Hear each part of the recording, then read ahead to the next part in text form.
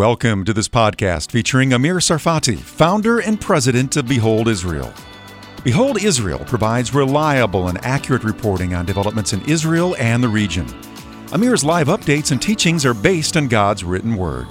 Connect with Behold Israel on Facebook, Instagram, Twitter, and YouTube. Download our free app, available on Android and Apple, under Behold Israel. The name of the message is Europe getting ready for the Antichrist. So I'm not going to put much of the emphasis on the Antichrist. Thank God I don't know who he is and don't wish me to know who he is. I'm going to put the emphasis on Europe, and I want to tell you something. Very few times in my short life, I got to the point where I nearly passed out just from seeing something or being in the presence of something. I normally try to keep my act together and to pretend that I'm fine and I'm tough and everything is fine. And the first time I led a group up on the Temple Mount, which I don't do anymore, the place is completely given to Satan, I believe. The first time I came, I approached the Dome of the Rock, and then, of course, I stood right in front of that marble slab, and I saw that face of the beast looking right at me. And you can clearly see that it's that marble slab on that corner, and this is what you get to see. And by the way, that's a natural formation of the marble. Nobody painted, nobody created that. This is what the marble had inside when they placed it over there. And I remember I saw it and I nearly passed. I felt such demonic presence right there. I totally believe that starting from Ezekiel 8 and then 10, the Spirit of God left that place long ago. I mean, on and on to the Mount of Olives and departed from that place, and as people worshiped Tammuz and other deities in that place and completely abandoned the worship of the true and the living God. So the temple was still there when nobody really worshiped God in that temple, and that could be the picture of many of the churches nowadays. The buildings are beautiful, facilities are so great, but is it really truly Jesus that is being worshipped in those places? And so, next time is when I visited the upper room and I was walking with my group downstairs from the upper room. And again, I nearly passed out and I didn't know why. And about 2 weeks later, the municipality of Jerusalem trimmed some of the plants on the railing that led to one of the upper rooms nearby, and I saw the symbol of the Freemasons, and apparently I was standing in front of lodge number 2 of Har Zion, Mount Zion, which is one of the 3 most important Freemason lodges in Israel. Now, I didn't know it's there until a couple weeks later. But the third time it happened to me, it was last month. I arrived in Europe, in Amsterdam.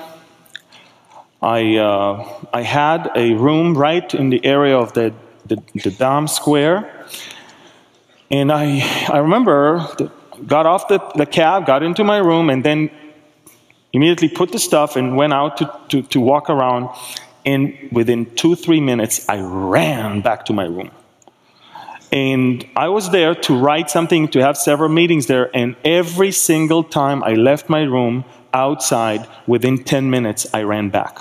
I couldn't even breathe. And the Lord spoke to me and then we had an interview with Jan. The last one I had was from my hotel room in Europe. And that is the moment it dawned to me. I am in the heart of the kingdom of the prince of this world. And I am in the heart of the place that is already prepared for the rise of the Antichrist.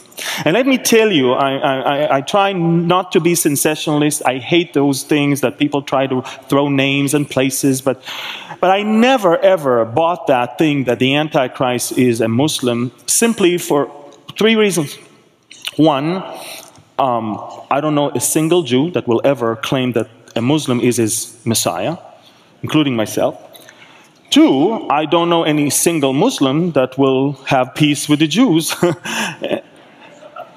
And third, I don't know a single Muslim leader that will actually allow the Jews to have a temple on the Temple Mount. So, you know, that alone is, to me, absurd to even think about. However, looking at the history of my people and seeing, even in the recent years, the way we view world leaders coming from the western part of the world as they attempt to bring peace to Israel, the way the Israelis behaved when Bill Clinton arrived in Israel, you know, to sign the Oslo Accord and all the ceremonies in the peace with Jordan, and the way Obama arrives in Israel and everybody's rolling the red carpets all around, even though we're not big fans of him. Even then, when he comes, everybody is so excited. I want you to understand, we're not excited about Muslim leaders, but we're very excited about Western worldly leaders. And Israel doesn't want to become like the Muslim world, but Israel always wants to become like the Western world. And it's interesting how Europe is really getting there. I've been reading Anne's book, Prayer of Daniel, which really changed my prayer life. Thank you. And of course, that gives me the chance to read again and again Daniel, because this is an amazing character in the Bible. And in his dream, we all know that there was that interpretation of that image made of 4 different materials: the head of gold, the chest of silver, the thighs of bronze, the legs of iron, and the feet partly of iron and partly of clay. We can see that image on the screen. We all understand that the head of gold was the Babylonians that were ruling at that time. And then we have the Medo-Persians, which is the breast and the arms of silver. The Greek Empire is the belly and the thighs of brass. The legs of iron are Rome, that ruled from 168 BC to 476 AD. And of course, the mystery has always been the feet of that big image, a feet that was a mix of iron and clay. And by the way, iron and clay cannot really mix. It's something that was doomed, was made to be not really united. And we can see, and I'm going to try to show you how I believe Europe, or Western Europe today, is indeed that which the stone that Daniel looked at is shattering, the feet. The first 4 empires were fulfilled in the scope of Bible history.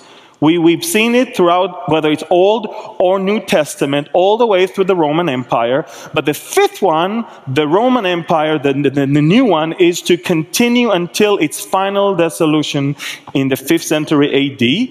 And then, of course, we have the feet. The only unfulfilled part is the feet, as I said. Iron and clay cannot mix. And that means that we're going to look at a very weak, disunited power that ultimately will be broken and smashed by a rock. And who is the rock? I love it, you know. Psalm 118, Matthew 21, Isaiah 8, Isaiah 28, 1 Peter 2, 6, 1 Peter 2, 8, 1 Corinthians 10, 4. The stone which the builders rejected has become the chief cornerstone. The stone which the builders rejected has become the chief cornerstone. This was the Lord's doing, and it is marvelous in our eyes. He will be as a sanctuary, but a stone of stumbling and a rock of offense to both the house of Israel, as a trap and snare to the inhabitants of Jerusalem. Behold, I lay in Zion a stone for a foundation, a tried stone, a precious cornerstone, a sure foundation. Whoever believes will not act hastily. Behold, I lay in Zion a chief cornerstone, elect, precious, and he who believes on him will by no means be put to shame. A stone of stumbling and a rock of offense, and all drank the same spiritual drink, for they drank of the spiritual rock that followed them, and that rock was Christ.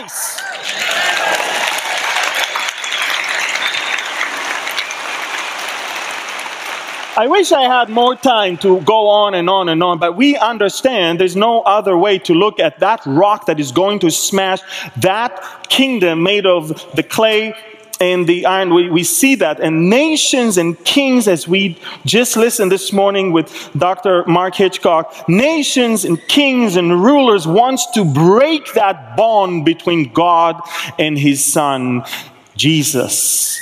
But we must remember, why do the nations rage? and the people plot a vain thing, the kings of the earth set themselves, and the rulers take counsel together against the Lord and against his anointed, saying, let us break their bonds in pieces and cast away their cords from us. The rock smashing the feet is definitely Christ in his second coming. So we have to be excited about two things. Not only about our rapture to be with him, but also about the fact that when he comes, we come back with him, and he will put an end to that evil empire that is going to be ruled by the Antichrist of that time. Now we know that Nebuchadnezzar was the king of Babylon. Some say he built it. Well, Babylon in Hebrew is Bavel. Bavel goes all the way back to Genesis chapter 11, verses 1 through 9. We all know they went to the valley of Shinar to build a tower, and that was the Tower of Babel. The name Bavel in Hebrew is that God confused them.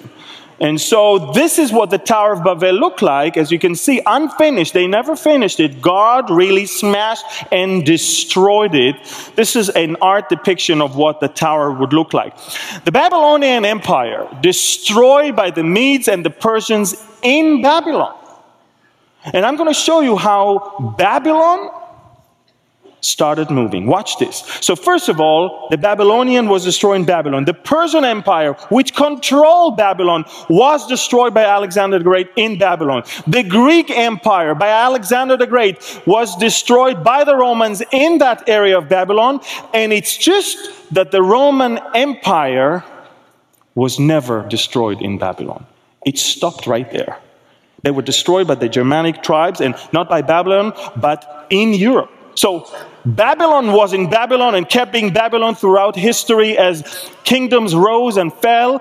But once it came to the Roman Empire, once it came to the western part of Europe, it actually stopped right there. This is where it stopped. And it's interesting because I'm thinking about those 10 horns that Daniel 7 mentioned, from which the Antichrist is going to come. And only Western Europe makes sense to me. We're talking about 10 different tribes, of which 3 don't even exist anymore. The Visigoths, the Anglo-Saxons, the Franks, the Alemanni, the Burgundians, the Lombards, the Suevi, Heruli, Ostrogoths, and Vandals, of which, as you can see on the screen, 7 still exist. The last 3 don't exist anymore. Amazing how one area of the world fits that particular thing. And I'm looking at that crown of stars that was given to the EU flag, and I'm thinking to myself, wow, isn't that crown that was given to the Queen of Heaven? That same Queen of Heaven that is a title given by the Babylonians to the earthly mother of Nimrod, the one who was known in their mythology as the builder of Babylon.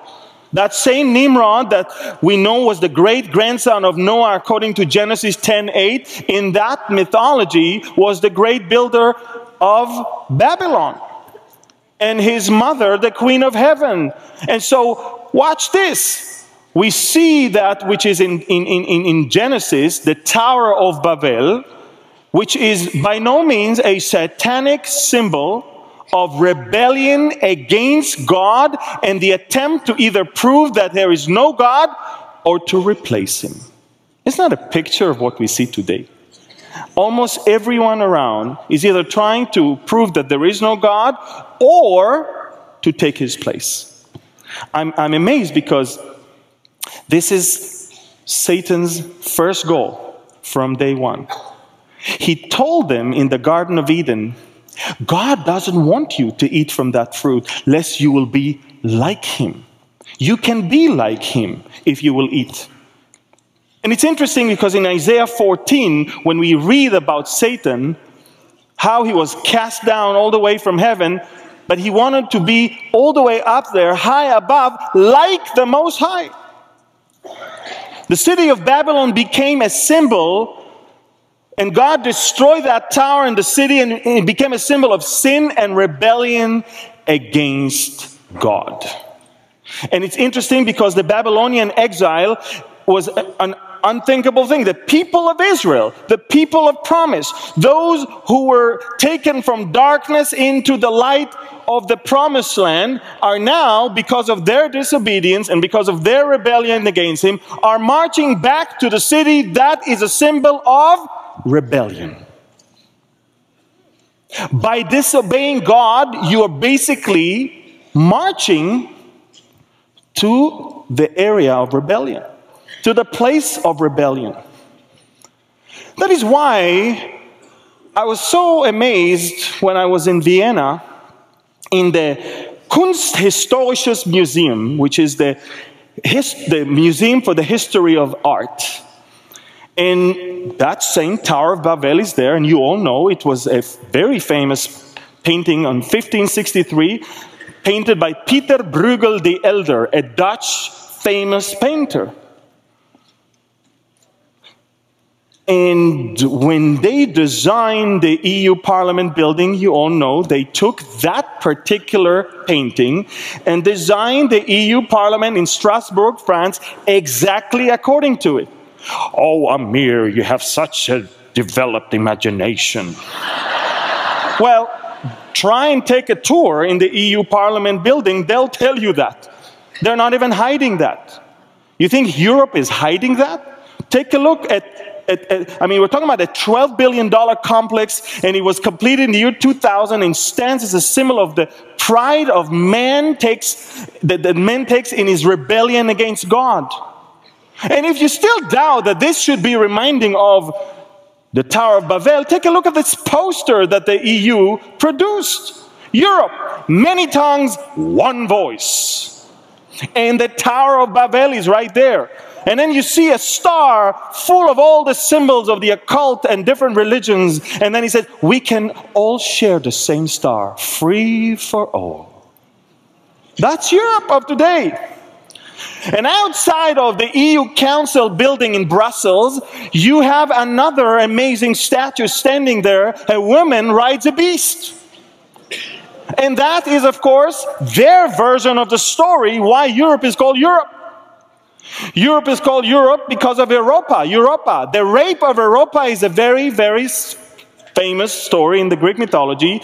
That story of Zeus disguised himself to a white bull in order to seduce the princess Europa, who was gathering flowers. And when she approached the bull and got on its back, the bull seized the occasion and to run away with her and eventually rape her.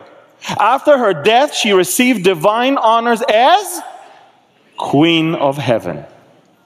That same deity is all throughout the Babylonian and the Greek and reached all the way to the Greek mythology.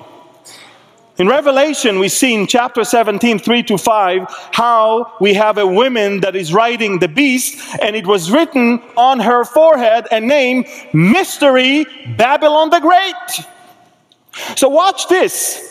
The people that are actually putting that sculpture outside of the EU Council, they don't look at Revelation 17, they look at the story from the Greek mythology. John, in his mind, when he got the revelation about that which is going to happen in the end, can see in his mind that woman riding the beast, and he's calling her Babylon, Mystery Babylon the Great.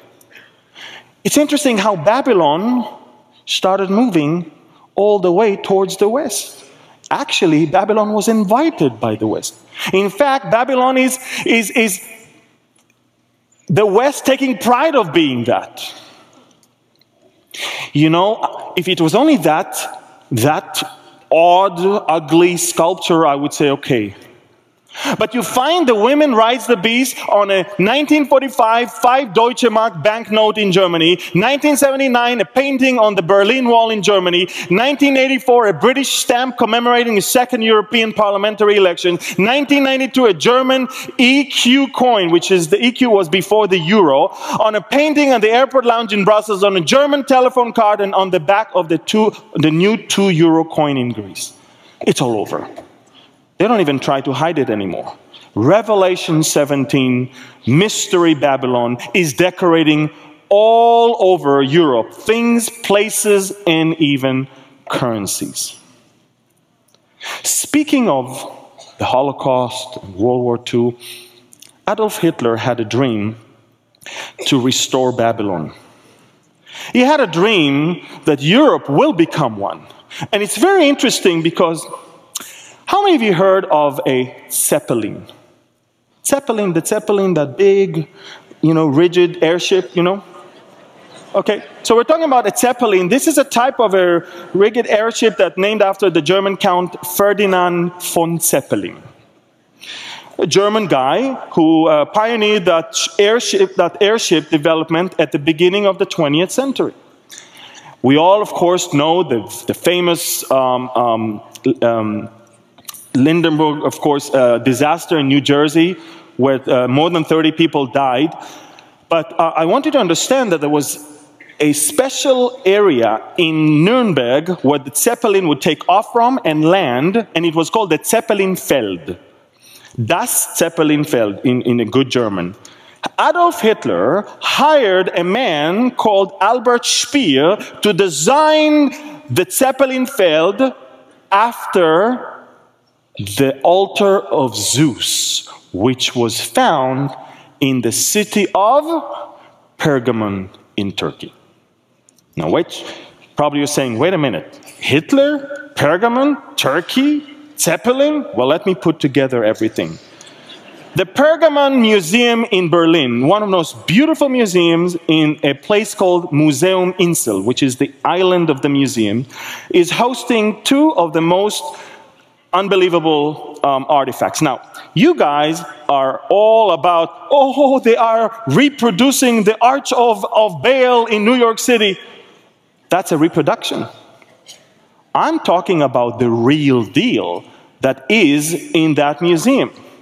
You see, you have to understand the city of Pergamon, which you can see only as a theater of that city, was a huge place.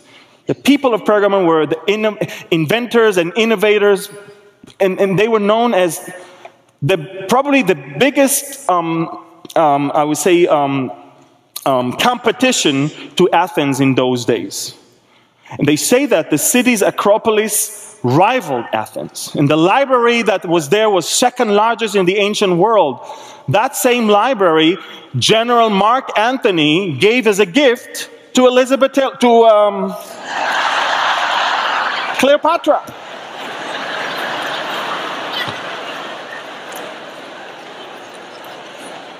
The people of Pergamon were known as what we call the temple keepers of Asia.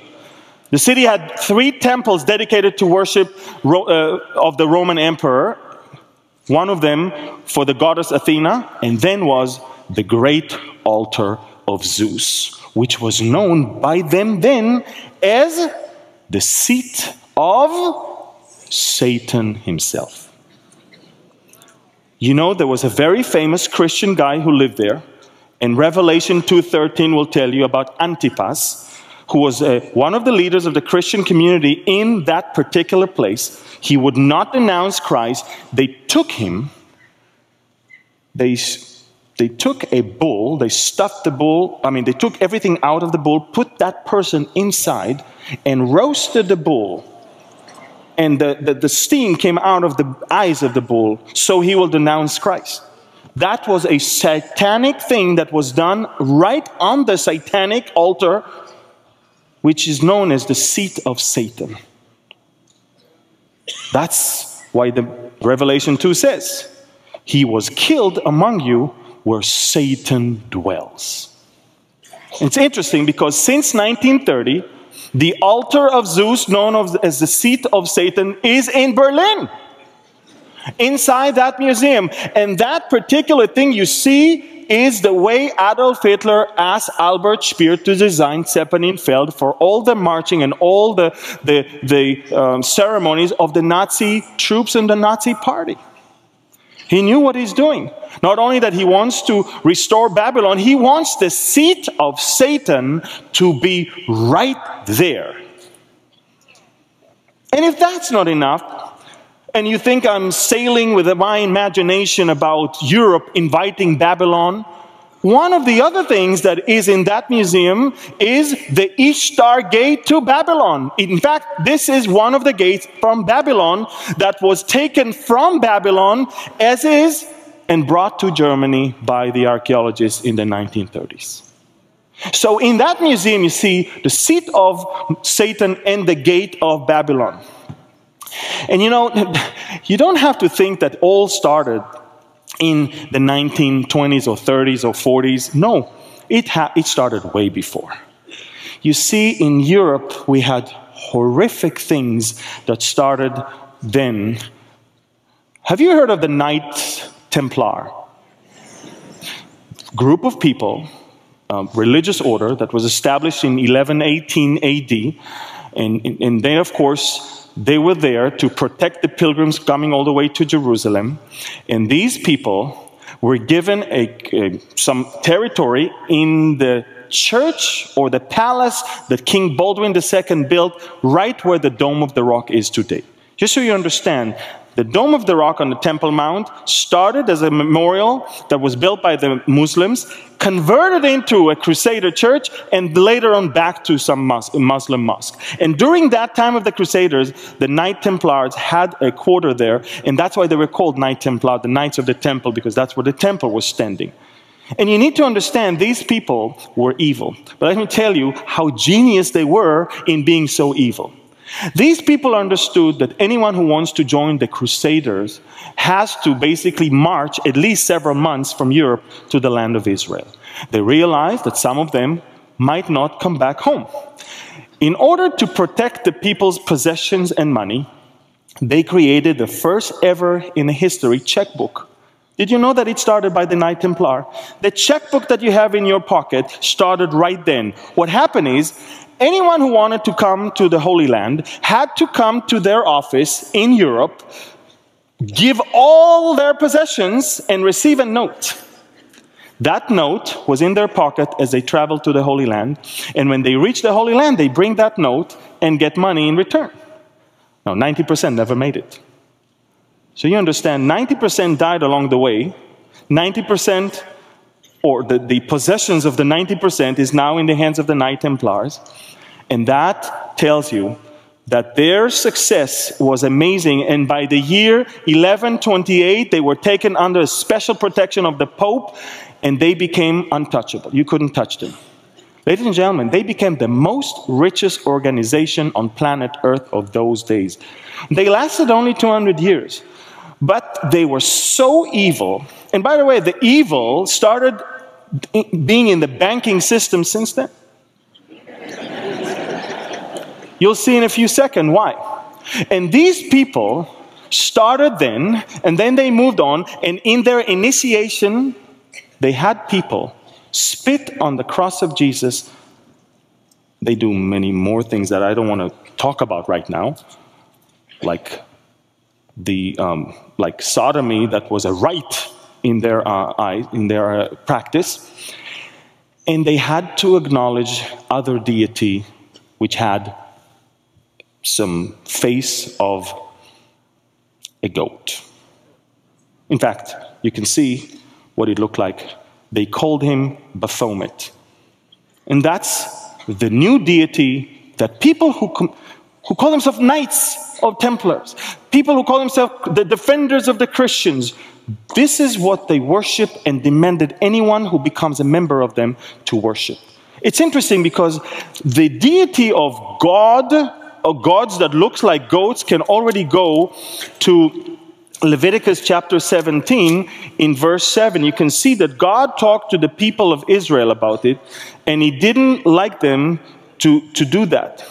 And in fact, and it's in Deuteronomy 17, but I want you to understand that God really warned them against this, because this is intolerable. God will not take it. But I want you to know that not only that they worshipped the goat gods, deities, but they also were having prostitution and sexual immorality attached to it. That Baphomet continued as the evil continued in Europe.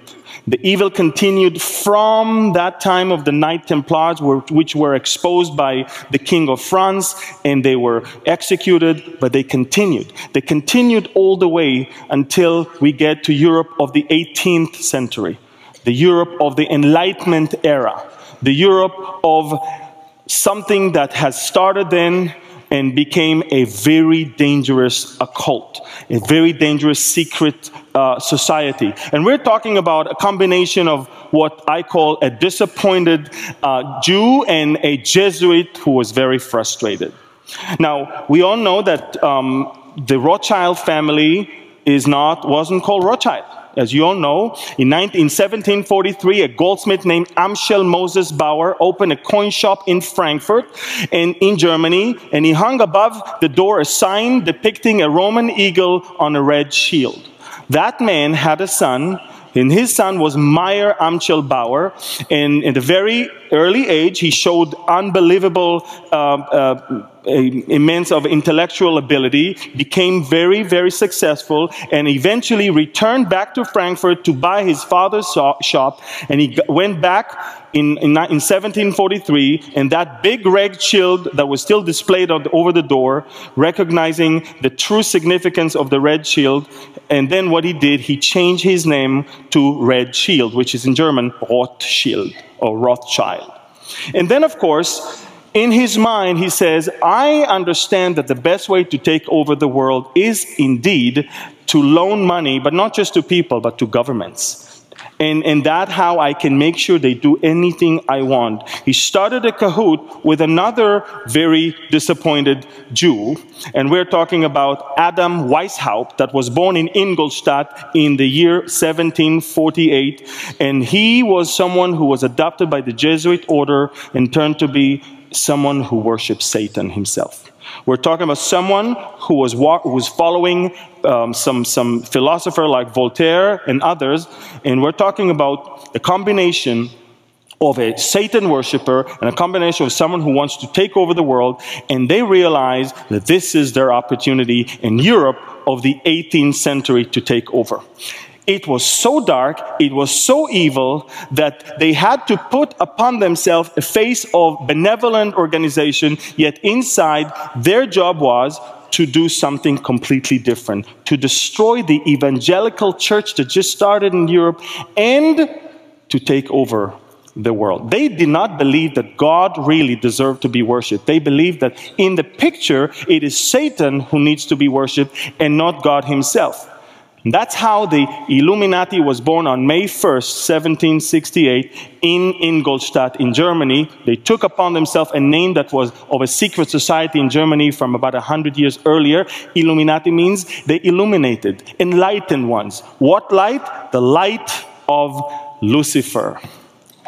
And when they were exposed as Illuminati, they realized we need to infiltrate into something completely new. And they realized that in 1717, the Masons started in London and continued all the way. The Masons were Masons. They built things. That's why they were called Masons. But there was a problem. In Europe of those days, in the 1700s, no more cathedrals were built. No more big churches. No more big buildings. They were jobless. So the operative Freemasons became speculative Freemasons. They started dealing with the wrong things. And Mr. Weishaupt, together with the Rothschild, infiltrated into the Freemasons, which was the most successful secret society all around Europe at that time, and they realized this is our way to continue our plan. I want to read to you two things that Masons wrote in their books. One, Albert Pike, Morals and Dogma, page 321. Lucifer, the light bearer, strange and mysterious name given to the spirit of darkness. Lucifer, the son of the morning, is it he who bears the light? Doubt it not. And another European woman, Sister Helena Petrovna Blavatsky, in The Secret Doctrine, she said, it is Satan who is the God of our planet and the only God. Satan, or Lucifer, represents the centrifugal energy of the universe, this ever-living symbol of self-sacrifice for the intellectual independence of humanity. People at that time were worshiping Satan in the dark. Now it's completely out in the open, all over Europe. In the early 1950s, we had the European Organization for Nuclear Research that started. All of you know it as by CERN. Have you seen that? CERN is actually the French name, Conseil Européen pour la Recherche Nucléaire, which is the European Organization for Nuclear Research. And interesting, they were a group of scientists, and in fact, in 1989, under the guidance of Tim Berners-Lee, CERN began the World Wide Web project, which led to the first web page in the history. On April 30th, 1993, CERN announced that the World Wide Web would be free to anyone.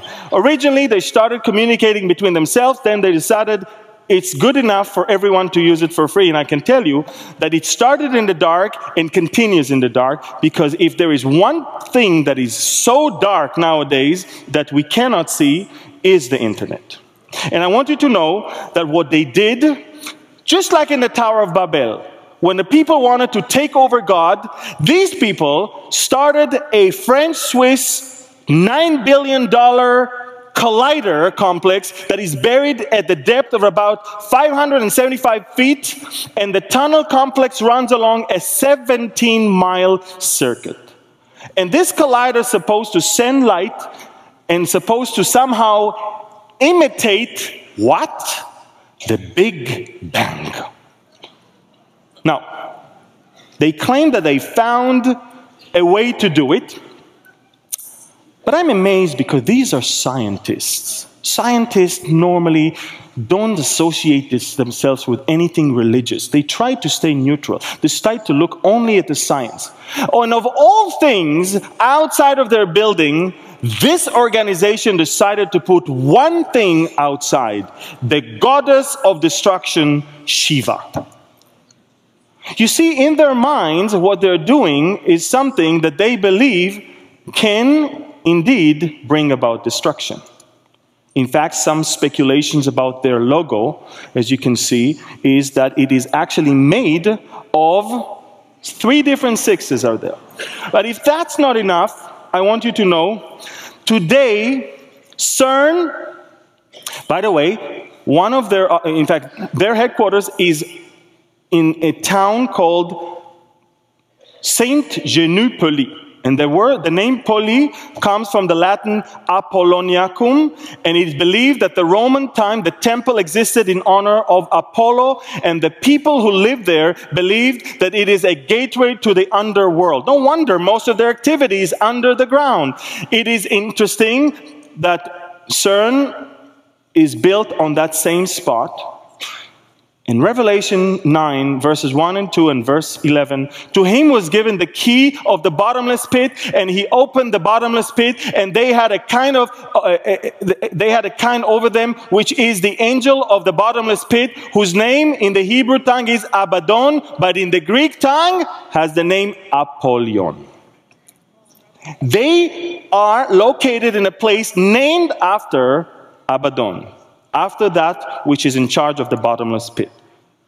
But today, CERN is more famous, or I would say infamous, for something else. For an upcoming experiment in which scientists will play God in an effort to recreate the conditions immediately following the Big Bang event that gave birth to the universe millions of years ago. So people in Europe put upon themselves horrific deities, and then locate themselves in a place named after the angel in charge of the bottomless pit, and they want to act like God by creating something like him. June 1st, 2016 of this year, the opening ceremony of Gotthard Base Tunnel, a 57-kilometer long tunnel in Switzerland, the longest and the most expensive tunnel in the history of planet Earth. They have very strange opening ceremony, and this particular person is wearing that head of a goat. This is Baphomet, just so you understand. And let me tell you what happened during that particular ceremony or event. The central figure is a production of the Goatman, striking resemblance of Baphomet. In the occult world, Baphomet is often a symbol of Satan or the human embodiment of Satan, which is going to be the Antichrist. During the ceremony, the Goatman dies. In the ceremony, the Goatman dies. During the ceremony, the Goatman recovers from a fatal wound. During the ceremony, the Goatman is worshipped by everyone else. And during the ceremony, the Goatman is crowned as the ruler of the whole world. In a ceremony in Switzerland this year in June 1st. I think you know where I'm going. You see, the effort to bring about Europe in the modern age started in 1923 by the Austrian Count, and then it continued in 1950 by the Schuman Declaration, the French foreign minister, in 1951, the Treaty in Paris, 57, the Treaty of Rome. The EU began literally in a treaty signed in Rome, talking about the new Roman Empire. And very interesting because in 87 they continued signing deals in Single European Act, and in 92 in Maastricht in Belgium, and the Treaty of Amsterdam continued that. But in 2007 in Lisbon, Portugal, the treaty actually creates a new function in the EU institutional architecture, a president of the European Council. For the first time, Europe in modern age has a position of someone who will control all over when the time comes. See, in Daniel 7, we saw those beasts coming. And we saw that in that night vision, in verse 7 and 8, behold, a fourth beast, dreadful and terrible, exceedingly strong. It had huge iron teeth. It was devouring, breaking in pieces, and trampling the residue with its feet. It was different from all the beasts that were before it. And it had 10 horns.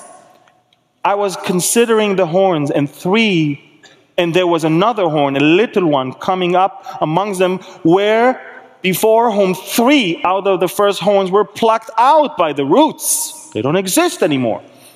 And there, this little horn, he had like eyes of a man and mouth that's speaking pompous words. So think about it. From an area of once 10 tribes, as we can see, 3 were plucked out. That little horn, as you can see in that picture, is coming out with eyes and mouth that speaks those pompous words. Europe right now goes through a crisis, and you all understand. Every single day, immigrants are coming. I just want you to know that people are making good money from that. Why? Because human rights organizations are being rewarded money from people like George Soros to help those people. So before they even fall in the water, they're being picked up by a human rights organization so they can make money, take pictures, record it, and get money. So it is the easiest ever to get to Europe right now. The immigration to Europe, sometimes 6,000 a day. Look at those pictures. They're coming from different places, as you can see. And look at the map that shows they come from Northern Africa, they come from Syria, and they come all the way from Turkey. And these people know there is a place where we go. And it's not stopping in Hungary. It's not stopping in Italy. It's not stopping in Greece or Turkey. It's stopping in Germany, and it's stopping in Sweden. And you can clearly see where they seek asylum. The bigger the dark green circle is where they want to be. Sweden today, from 9 million people, 1 million Muslims. In Stockholm, more than half of the teenagers in high schools are Muslims. The same Sweden that criticizes Israel every day is now getting it.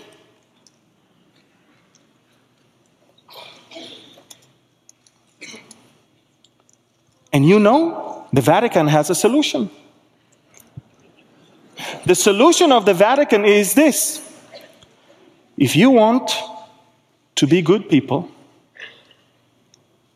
you just need to understand that you don't have to lose your faith in whatever it is, but just be good people.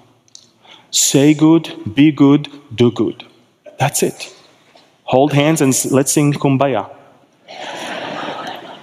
All churches, Catholic churches, now opening their doors for those refugees to come. And they tell them, you just have to be good. You're like us. Be like us. There's a leadership crisis right now in Europe. Never before, people and governments were so far apart. They want to kick Merkel out. They want to kick the Swedish government out. They want to kick the French government out. They want to kick the German. They want to kick everyone out because what happens now is not according to the will of the people. So the Vatican stands right in between the government and the people and says, hey, don't worry. We're going to change them. They want to be good. They will be good. They ran from Islam, from radical Islam. All we need is to train them to just become good people. Do good, be good, say good, feel good. This is the new world religion. You don't have to believe in Jesus in order to enter the kingdom of God. That's what the Pope said. Just do good things. And every one of those immigrants is going to adopt it. Why? Because he doesn't want to go back. He doesn't want to go back to radical Islam. If things will be better, he might go back. But right now in Europe, he's looking for some sort of hope. Europe kicked God out. Europe invited Babylon in. Europe exports satanic worship. Europe exports liberal lifestyle. Europe promotes globalism. And Europe is very anti-Israel. Everything, all the ingredients are there. The place is ready for someone to rise from that ashes of horrible moral condition and the leadership crisis. Someone is about to rise. Now watch this. Russia is going to attack Israel. Yes. Turkey will attack Israel. Yes. Iran will attack Israel. Yes. So, and they will be defeated by who? So Russia is gone. The Muslim world will give up from fighting against Israel. Islam is no longer important. America is irrelevant. America in Ezekiel is not even mentioned as doing anything but criticizing this whole thing and staying aside. If the young lions of Tarshish are indeed America. Europe is the only power that can rise and introduce peace to the Middle East. And Europe is ready to produce that man of sin, the man of evil, the son of perdition. He will come from there. And trust me, Jews have no problem accepting a European figure. They have big problem accepting anyone from the Arab Muslim world. This is pretty dark. If Europe is ready, the world is ready, the heathens are ready, the question is, are you ready? You see, we can get very discouraged by looking at what is going on. But Colossians 3 says in verses 1 and 2, if then you were raised with Christ, seek those things which are above, where Christ is, sitting at the right hand of God. Set your mind on things above, not on things on the earth. Amen? Amen. You see, if I keep looking at what's going on in the world, and particularly in Europe, I'll be depressed all my life. But my hope is not in this world. My hope is not in the deities of this world, in the people that are running this world. My hope is in Jesus Christ, that is sitting at the right hand of God the Father, and He's interceding for me day and night. Philippians chapter 3:20. For our citizenship is in heaven, from which we eagerly wait for the Savior, the Lord Jesus Christ, who will transform our lovely body that may be conformed, or lively, whatever, conformed to his glorious body according to the working by which he is able even to subdue all things to himself. So we need to remember where our citizen here is. We need to understand that we need to eagerly wait for our Savior to come and transform our body. Behold, we're all going to change. In the twinkling of an eye, the last trumpet. Not great. All of us are going to be changed.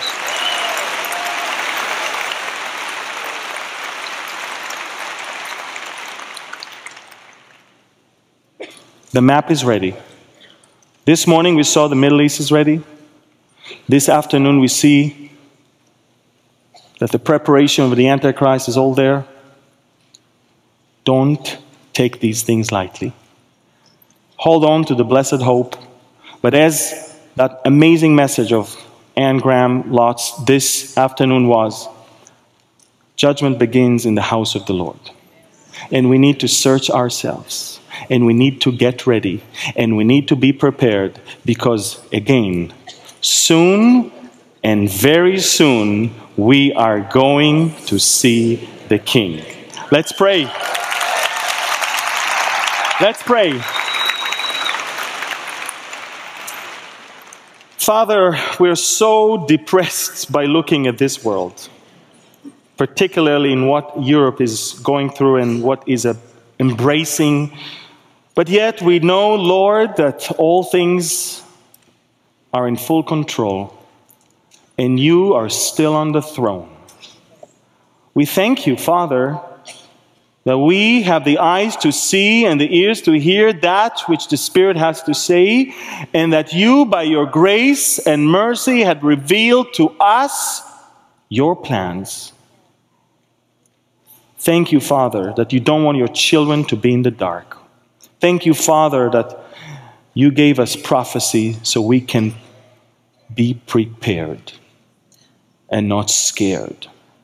We thank you that you love us, and you are such a loving Father, and you want us not to perish, but to have everlasting life.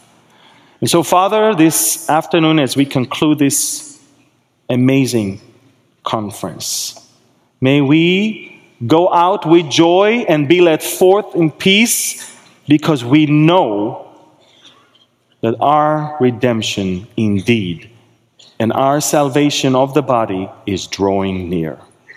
We want to look up, and we are waiting for our blessed hope. And then we'll come back with him in his glorious appearance to this world. How amazing are the things that you have prepared for your children, that no ear has heard and no eye had seen. We thank you. So we choose this afternoon to look and concentrate on the things that are above. We thank you, we bless you, we love you, and we ask all of this in the name of the Holy One of Israel, the King of Kings, the Lord of Lords, the Lion of Judah, the Lamb of God, the Prince of Peace, Emmanuel, in the name that is above all names, in the name by which men can be healed and saved, which is the only truth, the only life, and the only way. In the matchless, beautiful name of Yeshua, Jesus, we pray. Thanks for listening to this podcast featuring Amir Tsarfati, founder and president of Behold Israel. Connect with Behold Israel on Facebook, Instagram, Twitter, and YouTube. Download our free app available on Android and Apple under Behold Israel. Amir's teachings can be found in multiple languages. You can also visit our website, beholdisrael.org.